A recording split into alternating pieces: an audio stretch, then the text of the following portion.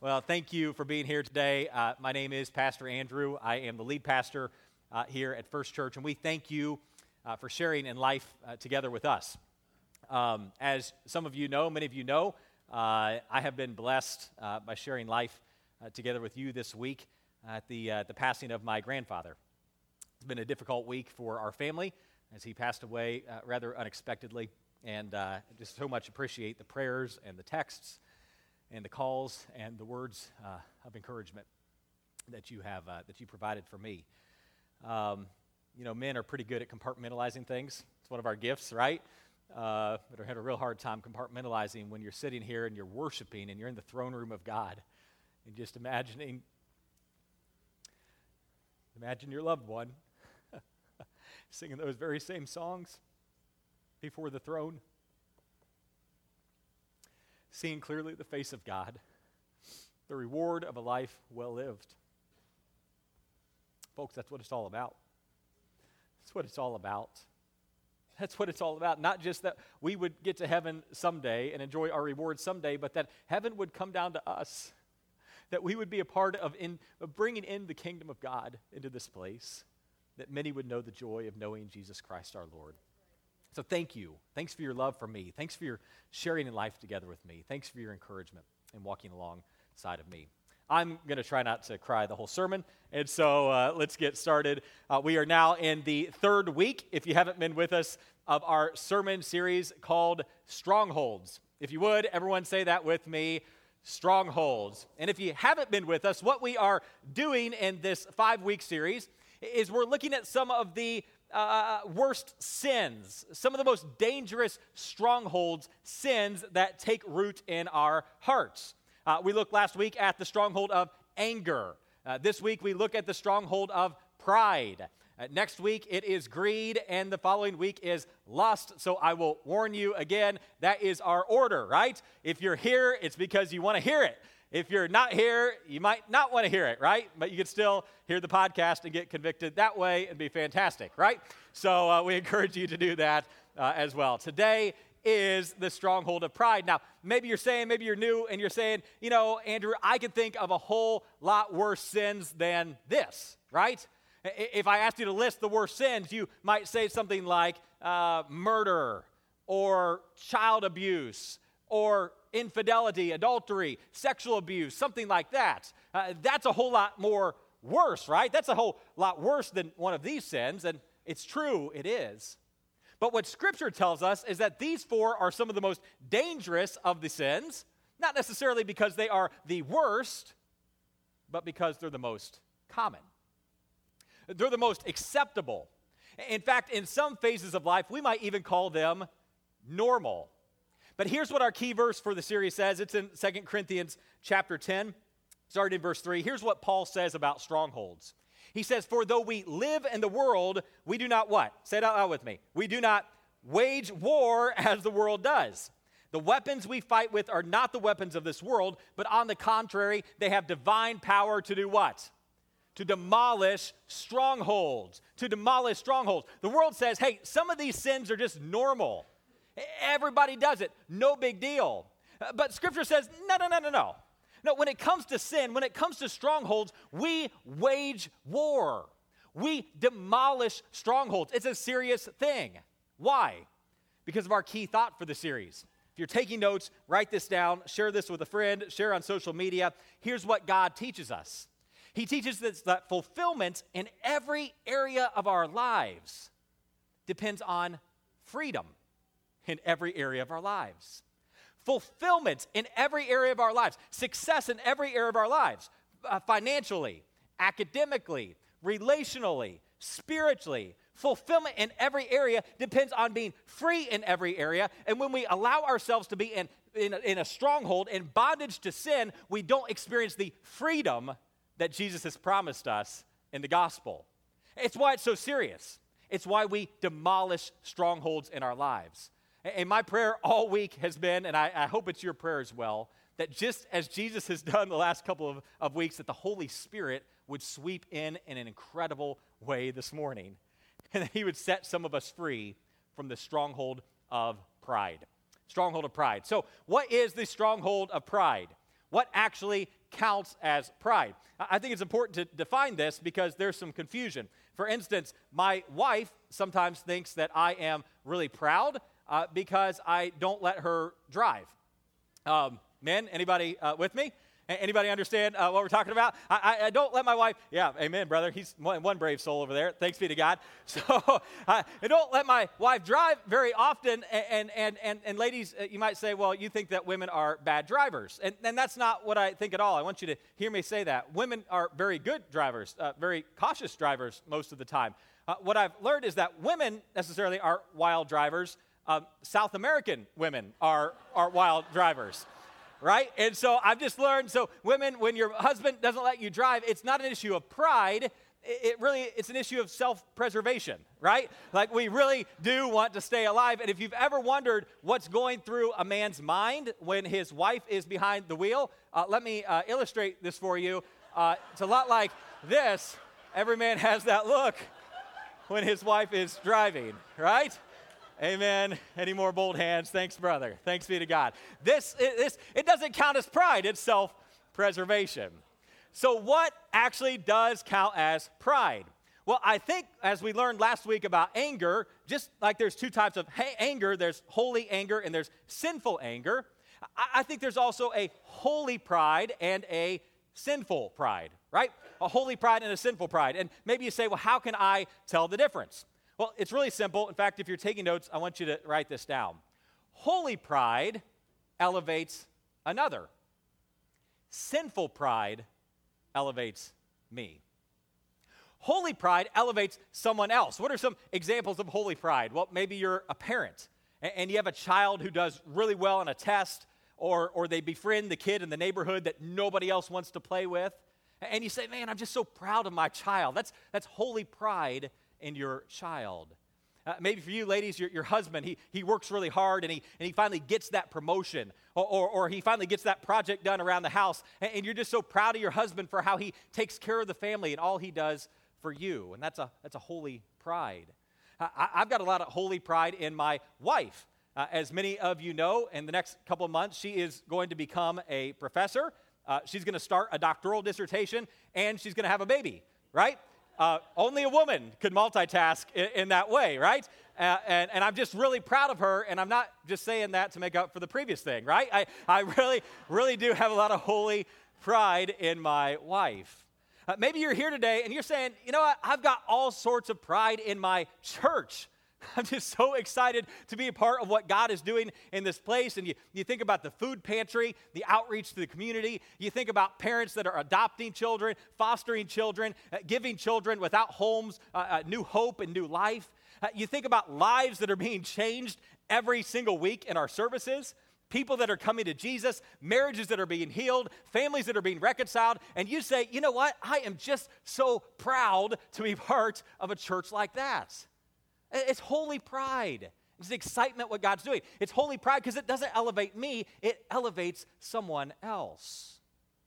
There's another type of pride, and it's sinful pride. And sinful pride elevates me. And if you're wondering how God feels about sinful pride, the good news is that he tells us really clearly. It's found in Proverbs chapter 16. Verse 5, he says this.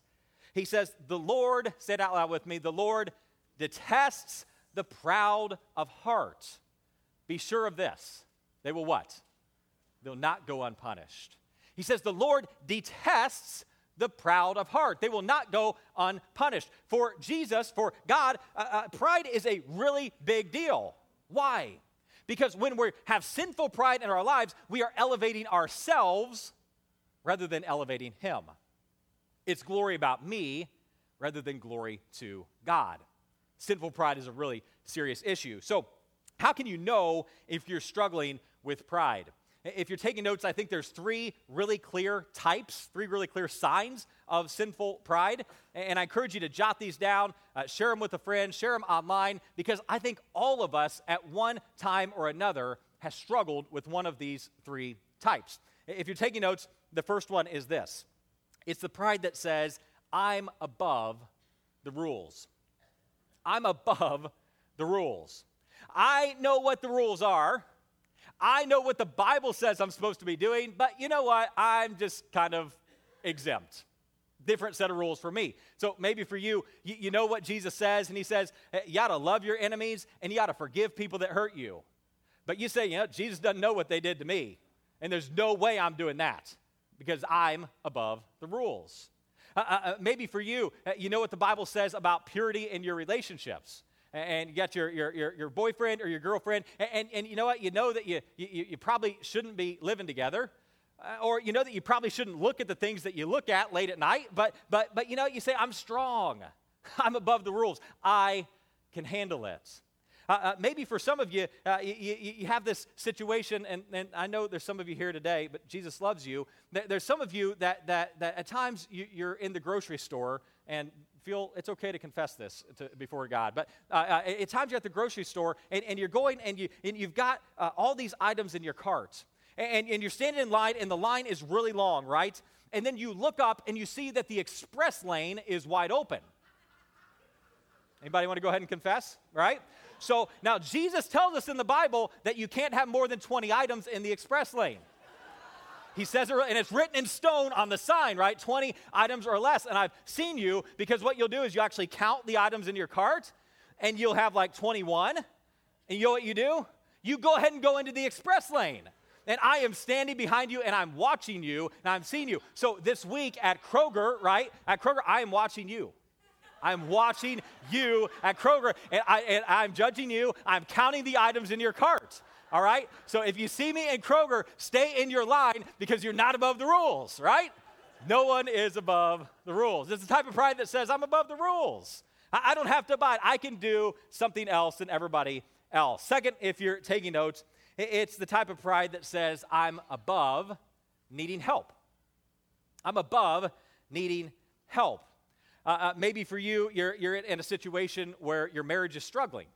And you say, you know, I really ought to get help. I really ought to go get a counselor. But you know what? We'll figure this thing out. I can do this all by myself. And maybe for you today, you're struggling with some sort of secret sin, some sort of addiction in your life, and if you could quit on your own, you would, but you can't, but you're too afraid to tell anybody about it, and so you say, you know what, I don't need any help. We'll just figure this thing out on our own. You find yourself in a situation where you think that you're self-sufficient. You think that the most important thing is to keep on a face and to look good on the outside, even though you are dying on the inside, and you say, I'm above needing help. The problem with that mentality is that God tells us if you think like that, you're a fool. In fact, he says it clearly in Proverbs chapter 26. He says this. He says, do you see a person who is wise in their own eyes? In other words, do you see a person who thinks they've got life all figured out? Do you see somebody who thinks they don't need any help, don't need a community, don't need somebody to support them? Do you see somebody like that? He says there's more hope for who? It's more hope for a fool than there is for them. More hope for a fool than there is for them. So, for example, a couple years ago, when we first moved back into the area, we bought our house and we moved in. We loved our house, and there's just one thing that really annoyed me horribly, and it was the water dispenser on our refrigerator. Okay? This is a first world problem. I'll go ahead and tell you in advance, right? This is a water dispenser. You guys know what I'm talking about? You hit the lever and water goes into your cup. It's just magical. It's awesome, right? And so I had this water dispenser on my refrigerator, which is great, but when I would push the cup against the lever, the water would come out so slowly that it would just kill me.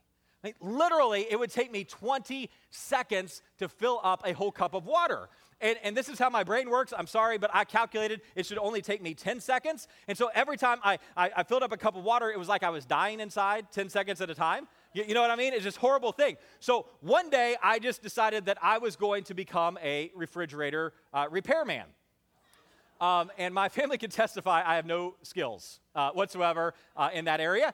No handyman skills, can't do anything with my hands, but I'm going to be a refrigerator repairman. And so I go in and I put on my work gloves, which you don't need for a refrigerator, but I just felt like that was the right thing to do. So I put on my work gloves and I announced to my wife that I am going to fix the water dispenser.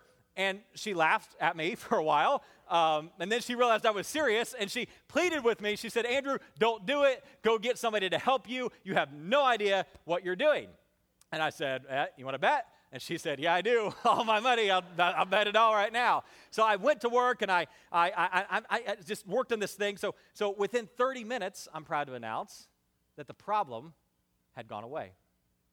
Within 30 minutes, not only was the water not coming out slowly, it wasn't coming out at all, man.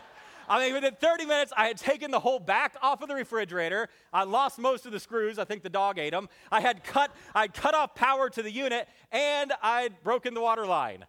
Thanks be to God, right? Within 30 minutes of my time. And I'll be honest with you, I had never seen my wife so proud of me at that moment. Like, her face was bright red with holy pride. She was so wholly proud of her husband.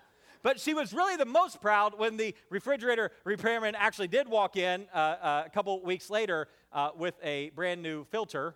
And he said, you know what, all you really needed to do was replace that old filter with a new one. And a $300 repair bill later, and we had our $15 filter. Thanks be to God. So here's what we have lovingly done at my household to keep me humble, is we've actually recently posted this verse on the refrigerator. It's Simone's version, and it goes like this. It says, do you see a husband who is wise in his own eyes? Next slide, guys. Do you see a husband who is wise in his own eyes? There is more hope for who? More hope for a fool than there is for him. Right there on the refrigerator every time I want to fix it. It's so true, right? Do you see somebody who thinks they've got life figured out? Do you see somebody who thinks they're above needing help? More hope for a fool than for them. 3 types of pride.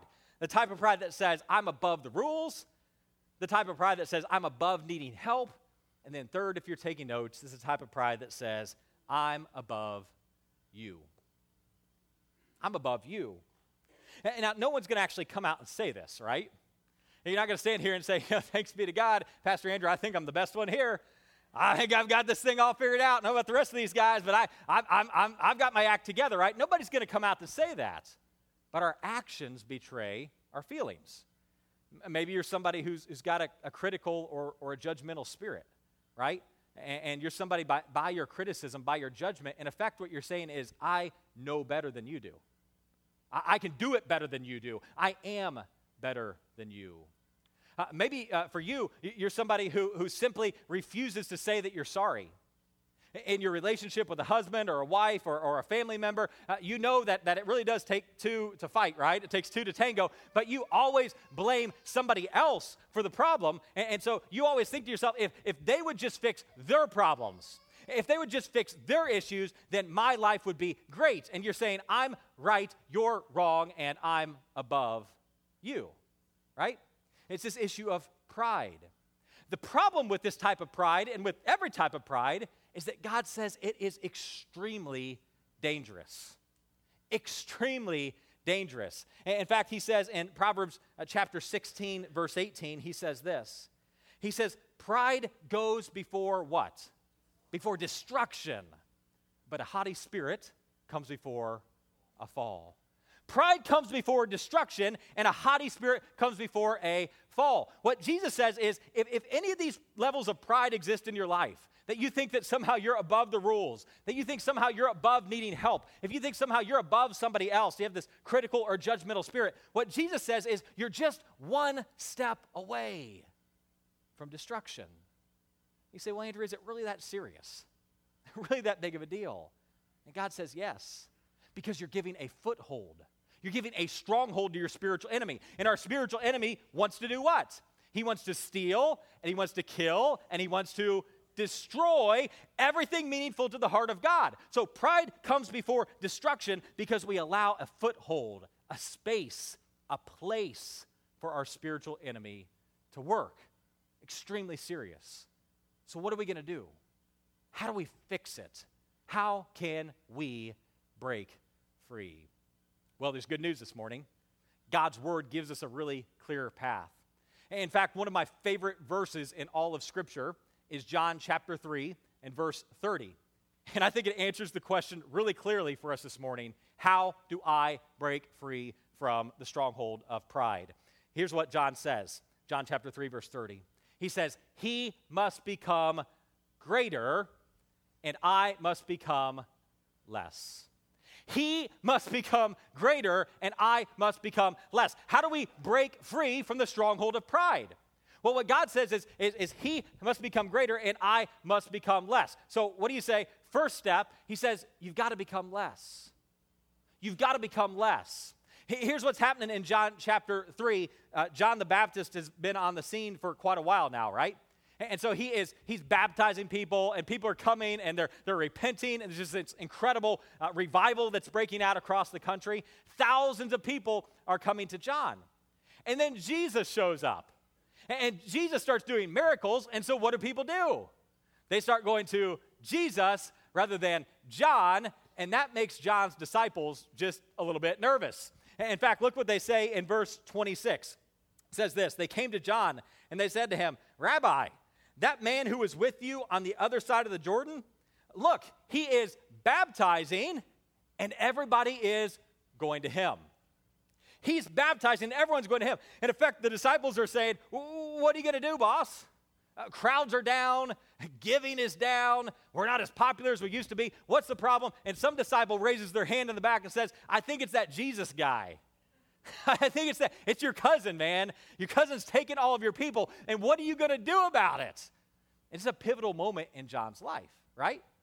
Because he could have said, you know what? You're right. This is my turf. This is my river. These are my people, right? Hello, I am John the Baptist. I'm the one that's supposed to be baptizing. Jesus, get your own nickname, right? Do your own thing. I'm John the Baptist. God told me to do this. It's a lot like a couple days ago when my son, Lucas, I was out grilling some steaks on the grill because my wife says that that's my job as a man in the summer, and so that's what I do. And so I was outside grilling some steaks on the grill when suddenly, out of nowhere, my son grabs a water gun, and he runs over to our little kiddie pool, and he fills it up. And I'm completely, he doesn't understand the law of war, right? I'm completely defenseless, back turned to him, and he absolutely just hoses me down. Baptized from the back of my head to the bottom of my feet, just hoses me down. And you can imagine how blessed and excited I was feeling at that moment. And so I turned around, and then Jesus said, Andrew, you just preached a sermon on anger last week, amen? And so I took a deep breath, and I let it out, and I said, Lucas, what in the world do you think you're doing? Like what has possessed you? What's got into you to do something like that? And if I'm lying, I'm dying. These exact words came out of his mouth. He looked at me, water gun in hand, and he said, Dad, God told me to do it. God told me to do it. Well, all right, by all means then, man. If God told you to do it, then go another shot. We'll just take it, right? If God told you to do it. And that could have been John's response, right? Hey, this is what God told me to do. God told me to baptize. But what does he say instead in verse 30? He says, it's not about me. It's not about me. It's all about Jesus. He must become greater, and I must become less. How do I break free from pride? We realize it's not about me. Because here's the key thing that John understood. He understood this principle. I exist either to glorify God or to glorify me, but I cannot do both. I exist either to glorify God or to glorify me, but I cannot do both. And John said, if I've got to choose, I'm going to choose him because he must become greater and I must become less. How do I break free from pride? I break free first by saying, I've got to become less. And then secondly, he has to become more. The less that I get, the lower that I go, the higher that he has to go. The higher he has to be. It's this idea that as I remove myself from the equation, he becomes the one who receives all of the glory. And this is the moment, guys, where I think the Holy Spirit is going to ask us to get real honest with ourselves. This is where the rubber meets the road. So we have to ask ourselves the hard question. Does the way that I live my life bring glory to God or glory to me? Does the way that I think about my money, the way that I use my finances, am I more worried about bringing glory to God or glory to me? In my conversations, the words that I use, the things that I say, am I worried about bringing glory to God Or am I worried about bringing glory to me? In my relationships, the way that I treat my husband, the way that I treat my wife, the way I take care of my children. Is it about me? Is it about what I want? Or am I bringing glory to God? In my relationships, with the boundaries that I've set, my commitment to purity, am I behaving in such a way that it brings glory to God or that it's glory to me, it fulfills me? Because what the Bible says is you can only choose one. You can only choose one. It's either glory to him or it's glory to you, but you simply cannot do both. And you want to know the really ironic thing about this? Is that Jesus says this: everyone who exalts themselves is going to be humbled, but everyone who humbles themselves will be exalted. Everyone who wants to bring glory to themselves, what ultimately happens? They get humbled. The very thing they didn't want to happen actually becomes what happens. But what Jesus says is if you actually empty yourself, the last become first, the first become last, the greatest become least, and the least become greatest. The humble actually are the ones that get exalted. And here's the real thing, is that Jesus understands how difficult this is because Jesus walked this road before us. Here's the principle: God will never ask you to do something that he didn't first do for you. He understands how hard it is. He understands the sacrifice it entails. And you say, how could he know? He's God. Philippians chapter 2, where the scripture says, where Paul says, Jesus, who being in very nature God, did not consider equality with God something to be grasped, right? But he actually came and he emptied himself. He made himself nothing and made himself like a servant, taking on human likeness. And Paul says, being found in appearance as a man, he actually even humbled himself further, and he became obedient to death, even death on a cross. What's happening here is that Jesus says this. He says, I'm God, but I've made myself man. All-powerful, almighty, all-knowing, omniscient God, also 100% man. He limits himself in his physical body. And then he doesn't just take on flesh. He doesn't just live amongst us, but he actually comes and he dies amongst us. Why would he do that? Salvation of our souls. To reconcile you and me back into relationship with the Father. Jesus said this, hey, Father, it's all about you, and it's not about me. What's he pray in the garden? He says, Father, if you can take this cup from me, please do it. But not my will, but your will be done. Jesus said, you know what? It's not about me. It's all about the Father. I must become less. The Father must become more. I must become lower. The Father must become higher. And when he humbles himself, he actually gets exalted. How? Because Paul goes on to say in Philippians 2, he says, therefore, God exalted him to the highest place, so that at the name of Jesus, every knee should bow in heaven and on earth and under the earth, and every tongue confess that Jesus Christ is Lord. Why? To the glory of God the Father. At the name of Jesus, church, every knee is going to bow. At the name of Jesus, every tongue will confess.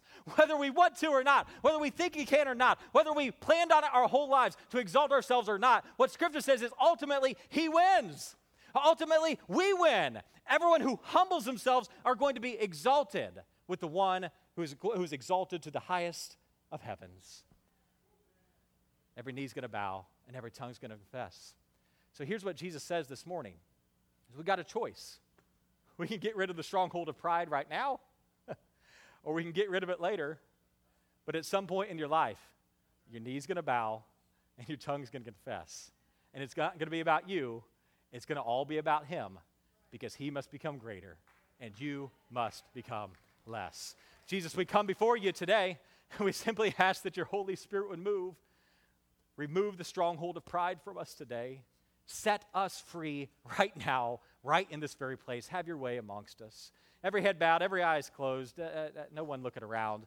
I believe that there are some here today. You'd say, Pastor Andrew, that one's for me. That one was for me. I've got some pride in my life. I know I do. And when I assess my life, if I were honest, if it was just me and Jesus sitting in a room together and he said, hey, is it more about you or more about me? I'd have to be honest. I'd have to say, it's about me.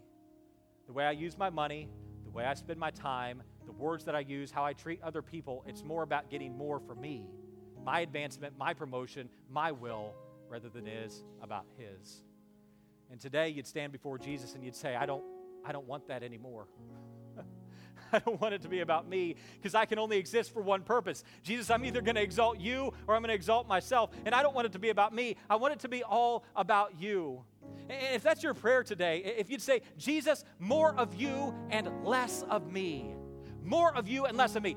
You must become greater. I have to become less. If that's your prayer this morning, more of you, Jesus, and less of me, would you just lift up your hand right now all over the place? Thanks be to God. More of you, Jesus, all over the sanctuary. More of you and less of me, Jesus. More of you and less of me. Jesus, you've seen our hands, but more importantly, you know our hearts. Break us at the stronghold today, God. Break us today. We don't want it to be about us. We want it to be all about you. Help us to live in humility so that when we humble ourselves, we with you will be exalted to the highest of heavens, to the highest place. Thank you, Jesus, for your work in our lives. Continue to pray. Again, heads bowed, eyes closed, no one looking around. I'll tell you a little bit more about this Jesus that humbled himself for me and for you. What Scripture says is that every one of us here has sinned, that all have sinned and fall short of the glory of God. And because of that, our sin deserves punishment. Our sin deserves judgment. Our sin actually deserves death. We deserve to live eternally separated from God. But God had another plan because he so loved the world that he gave his only son, Jesus Christ. And that son, Jesus, humbled himself and took on flesh, and he walked around amongst us, and he lived 33 years, a sinless life on this earth. And then he died as a sinless sacrifice for our sins. You say, why would he do that? Because Scripture says that he who knew no sin, he who had no sin, became a sin offering for me and for you. And there's some of you here today that you walked into church and you said, I don't know. I don't know if God can forgive me. I don't know if he can accept me. You don't know what I've done. You don't know where I've been. You don't know how bad it got. But what Jesus says is it doesn't matter. It doesn't matter where you've been. It doesn't matter how far you've gone. It doesn't matter how bad it got, because I love you. I gave my life for you, and I forgive you. I can wipe your sins as far as the east is from the west. And there's some of you here this morning, you say, I need that. I need that. Today, maybe you want to start out for the first time on your relationship with Jesus. Maybe there's others of you want to start over today. You say, Jesus, it's got to be about you. It's got to be about you. Forgive me of my sins. I need Savior. I need help. I need forgiveness. I'm tired of striving. I'm tired of trying to do it by myself. I need help today. I need a Savior. Hey, if that's your prayer this morning, would you lift up your hand right now? I need a Savior. Thanks be to God. Who else? I need a Savior. Thanks be to God. Who else? I need a Savior. Today's the day. Thanks be to God, brother. Who else? Today is the day of my salvation. Today is the day. Thank you, brother. Praise be to God. It's not about me. It's all about him. Thanks be to God. Hands up all over the sanctuary. Guys, would you pray alongside your neighbors, people sitting right next to you that are entering into the kingdom of God this morning? Would you pray this prayer with me? Jesus, forgive me of my sins. I humble myself before you. I need your blood. I need your forgiveness. Take away my sin. Cast it away as far as the east is from the west, and welcome me into your family. Send me your Spirit so I can follow you all the days of my life, and I'm never turning back. In Jesus' name, amen. Amen. First Church, can you celebrate with me as new life comes into the kingdom of God this morning? Praise be to God. Thanks be to God. You know, there are so many of you here today that you made a commitment to Jesus. Some of you said, I need freedom from pride. He's got to become greater. I've got to become less. There's some of you that said, I just want to start out or start over in my relationship with Jesus. We're so excited to celebrate with you today. We want to remind you that this isn't the end of the journey, right? This is just the starting point. It's not the finish line, it's the starting point. And we have people who would love to celebrate alongside of you. So here's what we want to encourage you to do. If you made a decision today, if you lifted up a hand, we want to encourage you, take a moment, fill out a connection card right there in front of you, and hand it to an usher, hand it to a staff member, to me, one of the other pastors. Give it to somebody with an orange lanyard. They'll keep the information confidential. They'll get it to us, because the most important next step you can take is to share your decision with somebody else. You walk out of this place, and the enemy will convince you that nothing changed. He'll convince you it didn't matter. He'll convince you it didn't mean anything. But if you share it with somebody else, it starts meaning more and more and more. So we encourage you to do it. Right now, Pastor Brandon's going to come and do the benediction. Praise is going to close us in song. Do it right now. Do it before he convinces you otherwise. Share what Jesus has done in your life, and we'll give God all the glory.